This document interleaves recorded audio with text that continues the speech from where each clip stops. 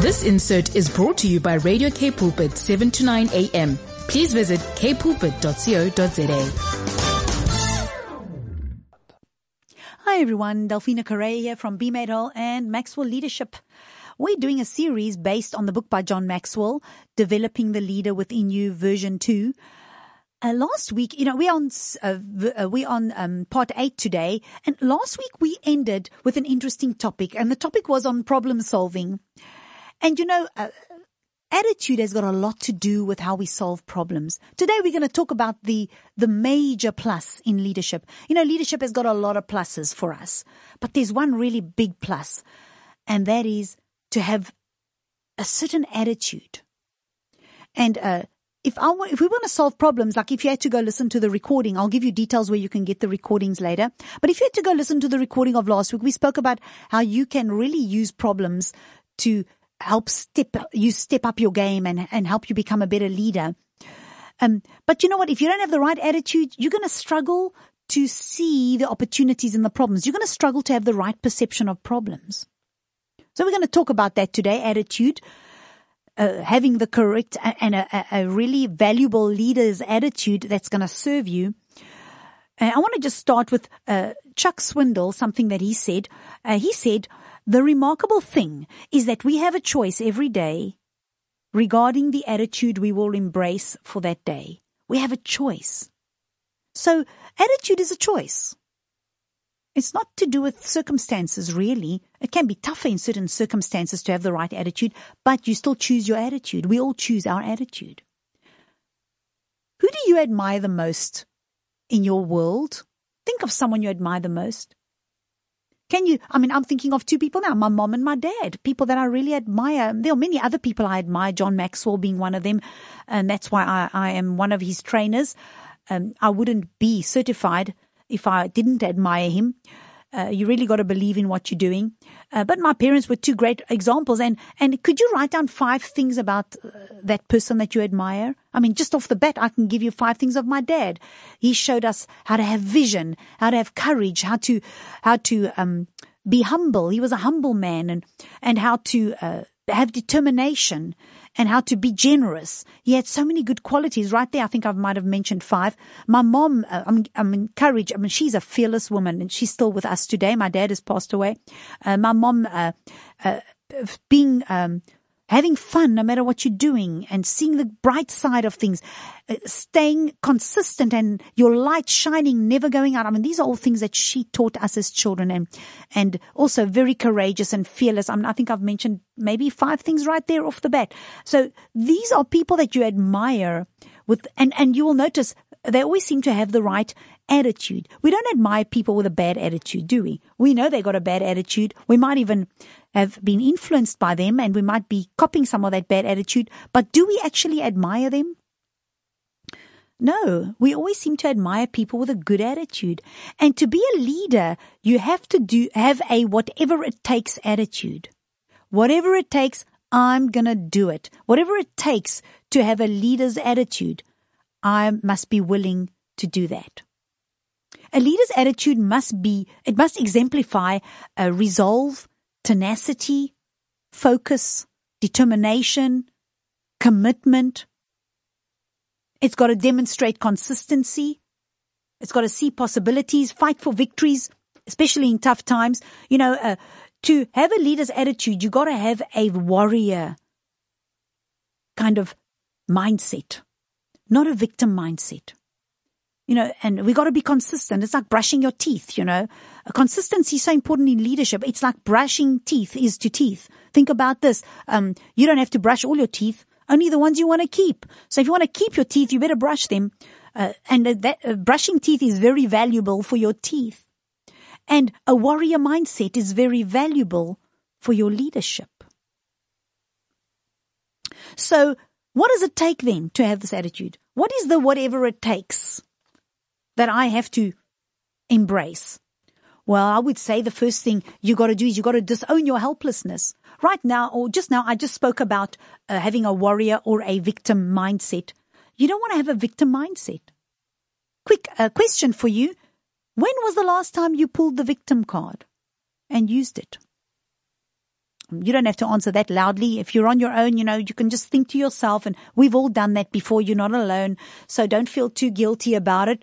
But think about the time you pulled the victim card. Did that help you in any way? Did you grow from that? Of course, the answer is no. But if you and I as leaders have a victor or a warrior mindset, then we will let go of that kind of helplessness that we can feel when we pull the victim card. And our attitude, the attitude that we possess, it is not only going to empower us, but it will also empower those around us. When I've got a warrior mindset and I don't allow the victim idea to raise its head in my life, then I will demonstrate a lot of good things to the people around me, especially as a leader. This is a leadership series about developing the leader within you. So if you're the leader, when you disown your helplessness, you are going to have a no excuse kind of attitude that you're going to rub off onto your team. You're going to have that taking responsibility habit, not trying to excuse your bad habits, but taking responsibility and making the changes. You're going to create a can-do environment. You're going to model the whatever it takes attitude to your team, and guess what? They're going to copy that. You're going to provide help and training. You're going to enable your team to succeed. You're going to enable them to take on challenges. That's going to make them more responsible. They're going to take responsibility for their performance. You'll make your team feel more valued and more like part of a team, because when you've got that can-do kind of attitude, that's what it creates. You can even give good feedback. When you disown your helplessness, you're not going to be afraid to go to your team and give them good feedback. You're not even going to be afraid to talk about the challenges and address the challenges that need to be tackled. You're going to celebrate with them when they succeed, and it'll help them to have a desire to grow too and get better. When we have that victim mindset in our surroundings, it's so difficult to have these positive attitudes in a team. So you've got to ask yourself, in terms of this warrior or victim mindset, how am I empowering myself? But more importantly, how am I empowering others? I have this quote that I use. It goes like this. It says, when I build others up, I am automatically strengthening my own self-worth. Isn't that powerful? So I want to build other people up, and it makes me feel better about myself when I'm adding that value to others. Another whatever it takes attitude for leaders is that we got to have the attitude of taking the bull by the horns. I want to tell you a very interesting story about taking the bull by the horns. But before I go there, I just want to quote Theodore Roosevelt. He was one of the presidents of the United States. He said this. He said, there is nothing brilliant nor outstanding about my record, except perhaps one thing. I do the things that I believe ought to be done. And when I make up my mind to do a thing, I act. Now, I don't know if he was saying that just to win some votes. Maybe that was before the election or something. People make promises, the politicians. I don't know if he really followed through on that. But if I look at those words, that's what I would like to be known for. I would like to be known for that person that when I said I was going to do something, I did it. And if I saw the necessity to attend to something, that I didn't ignore it. Quick story. This is the story I mentioned now. It's the story of Alexander Graham Bell and Elisha Gray. The day is February the 14th, 1876. This was the day that Elisha Gray, now Elisha Gray, just so I can let you know who he was an inventor of that time, around the time of Alexander Graham Bell. And he was, on that day, he was on his way actually to the patent office because he wanted to patent this idea. He wasn't going to patent it. He was just going to make a declaration that he's planning to invent this machine that has the potential to transmit a voice sound over wires. Today we know that's the telephone. But at this time, in 1876, there was no telephone. And so Elisha Gray was on his way. He was going to just give his intention so that he kind of wanted to book this invention so no one else would steal the credit for the invention. So he went to the office And he had been experimenting for some time on this device. And even on that day, remember, he's not going to patent it. He hasn't come up with the device yet. But he's been toying around with it, casually and not taking it too seriously. And when he got to the patent office, he discovered that just that same day, literally a few hours before that, another inventor had been there and filed for the actual patent. He was intentional. He had already gotten the patent, and guess who that person was? That was Alexander Graham Bell.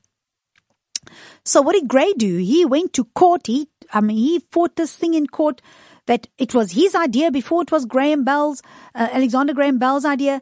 And you know what? The court sided with Bell because Bell was more proactive. He went forward.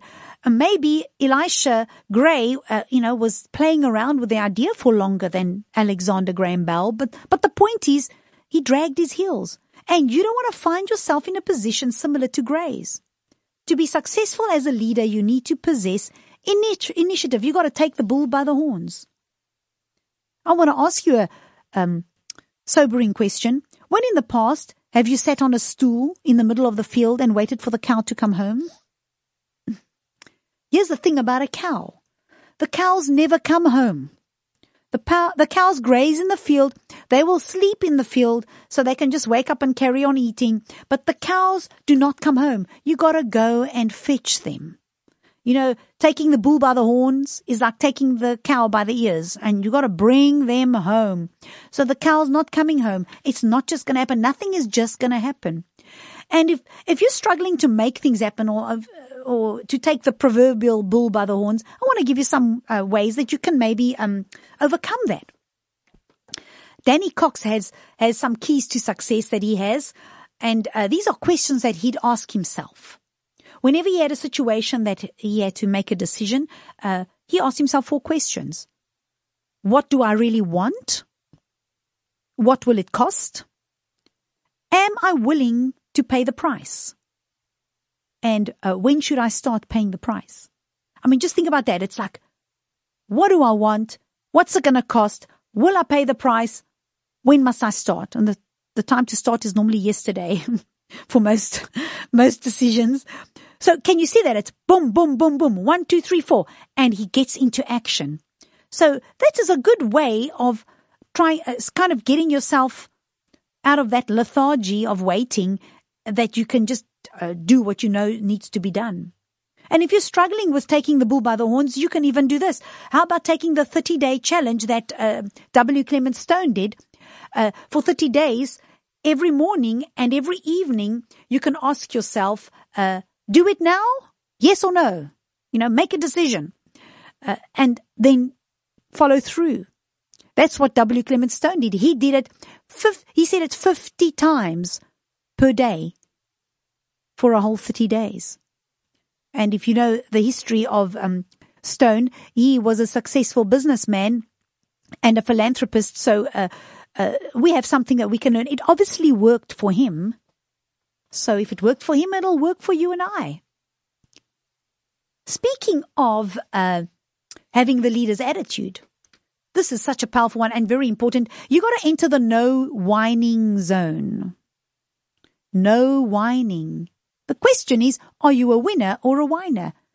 Because here's the thing, you can't be both. You're either a winner or you're a whiner. There's no middle ground. It's one way or the other. So maybe you're listening today and you're thinking, oh my goodness, I think I'm more of a whiner than a winner. What can I do? Fear not. As usual, John Maxwell always comes up with ideas, and I tend to come up with ideas too. I've practiced this, and I want to tell you that it works. This is how you can move from complaining to thankfulness. You want to express gratitude independent of your feelings. You want to express gratitude for the small and ordinary things. You want to express gratitude especially in the midst of adversity. And you know what my idea for this is, have a go-to phrase when times are tough and you feel like you want to complain. This is my go-to phrase. My go-to phrase is, you're a good God. I speak to my Heavenly Father and I say, Lord, you are a good God. I remind myself of the good God that I serve. I say, Lord, you are faithful. You're always with me. If I need wisdom, you'll never withhold it from me. You're always there to help me. You're always with me. You'll never leave me. Even if I mess up, you'll help me back, and you'll always protect me even though I make mistakes. You'll always be looking out for me. And I focus on who's on my side. And it works. If I ever, at the end of the day, sit on my bed and I've had a bad day, I intentionally have gratitude statements. I'm thankful that I have a bed to sleep in, and I've got the clothes on my back, and I'm alive. I've got breath. I had something to eat today, and little things. Be intentional about having gratitude statements.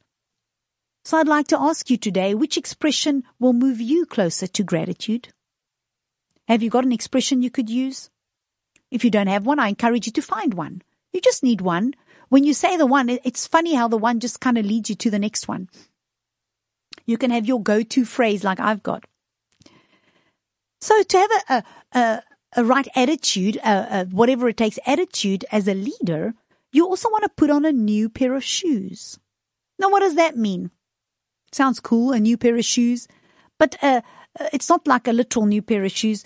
Have you ever heard the phrase, walking in someone else's shoes? It means to see things from their perspective, doesn't it? So you want to see things from two perspectives, from your perspective and from the other person's perspective. When you're dealing with a person, you want to try to see it from their side. And when you see things from the other person's perspective, you get a much clearer picture. Think of it. Do you have a clear picture of other people's perspective? Have you thought of maybe asking people? So how do you get another person's perspective? That's a good question. Well, I found that when I ask them questions, I do. When I begin to interact with them on a relaxed, non-confrontational, amicable level, and just with free conversation, I discover where they're at. When I ask them questions, I discover where they're at. And when I discover where they're at, it helps me to understand why they do what they do. Those people who rub you up the wrong way, maybe there's a reason for that. Maybe you're just misunderstanding something in the way and their reason why they do things a certain way. And to have a right attitude as a leader, you want to nurture your passion. Here's the thing with passion. Ken Hempenhill said this. He said, vision does not ignite growth. Passion does. Passion fuels vision, and vision is the focus of passion. And leaders who are passionate about their call create vision. So here's the thing. You got to be passionate. If you're not passionate, then you're not going to want to grow. It's the passion that ignites the growth, and it's the passion that fuels the vision. When I've got passion, I automatically will it just becomes, you get a vision when you've got a passion for life. You've got this ideal of how you would like the future to look in your world and in the world around you. And when you've got a passion, it fuels that vision. It keeps it alive. It grows that vision, because the vision grows when there's passion. So passion is where it starts. So you've got to nurture your passion so that you will want to grow, and so that you keep your vision alive. Question to you today: how would you rate your passion for what you are doing now? How would you rate your passion? Passion is so important. When we're not passionate, we're going to lose a desire even to just be around, And as a good attitude for a leader, we want to exceed expectations. That's another good attitude we should have. John Maxwell said, wherever I am, whoever I'm with, whatever I'm doing, and whenever I have an opportunity, I will set the bar of expectations for myself higher than others do for me. Someone said once, there are no traffic jams along the extra mile. I love that phrase. No traffic jams on the extra mile. There's a lot of moving space up there, around there. And you know what? It's very crowded there in the average lane. Lane average is very crowded. There's not much room to move. But on the extra mile, there's freedom to move. No traffic jams. And where in your life, your business, relationships even, where do you need to raise your expectations for yourself? Where do you want to raise the bar? Where would you want to go the extra mile? Because that's a leader's attitude. true leaders go the extra mile. If you are in a leadership position and you don't have a desire to go the extra mile, one of two things needs to happen. Either you need to stop leading, because at some point you're going to start manipulating and it's going to go pear-shaped. Or you're going to manipulate to try to make things happen. But if you really want to be a leader and it's your passion to lead, you can develop an extra mile attitude. And then when you go the extra mile, you don't have to make a whole bunch of things happen. You just stay on the extra mile and a bunch of things will begin to happen. Things get attracted.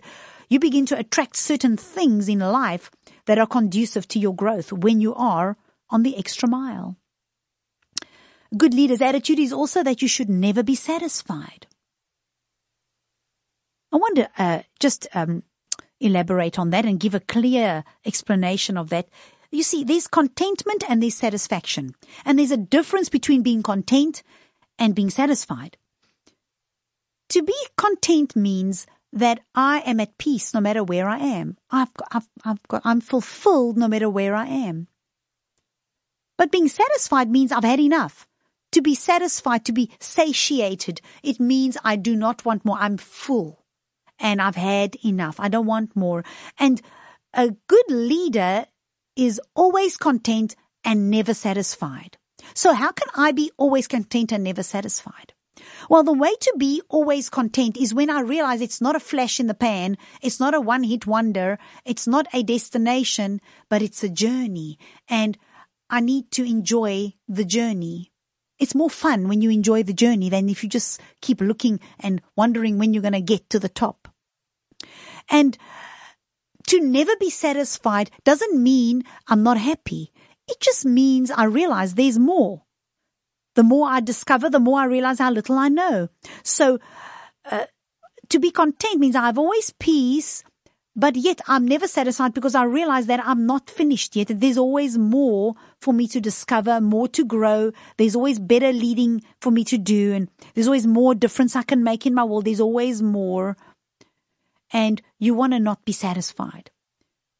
I want to end off today, for the sake of time. We've run out of time.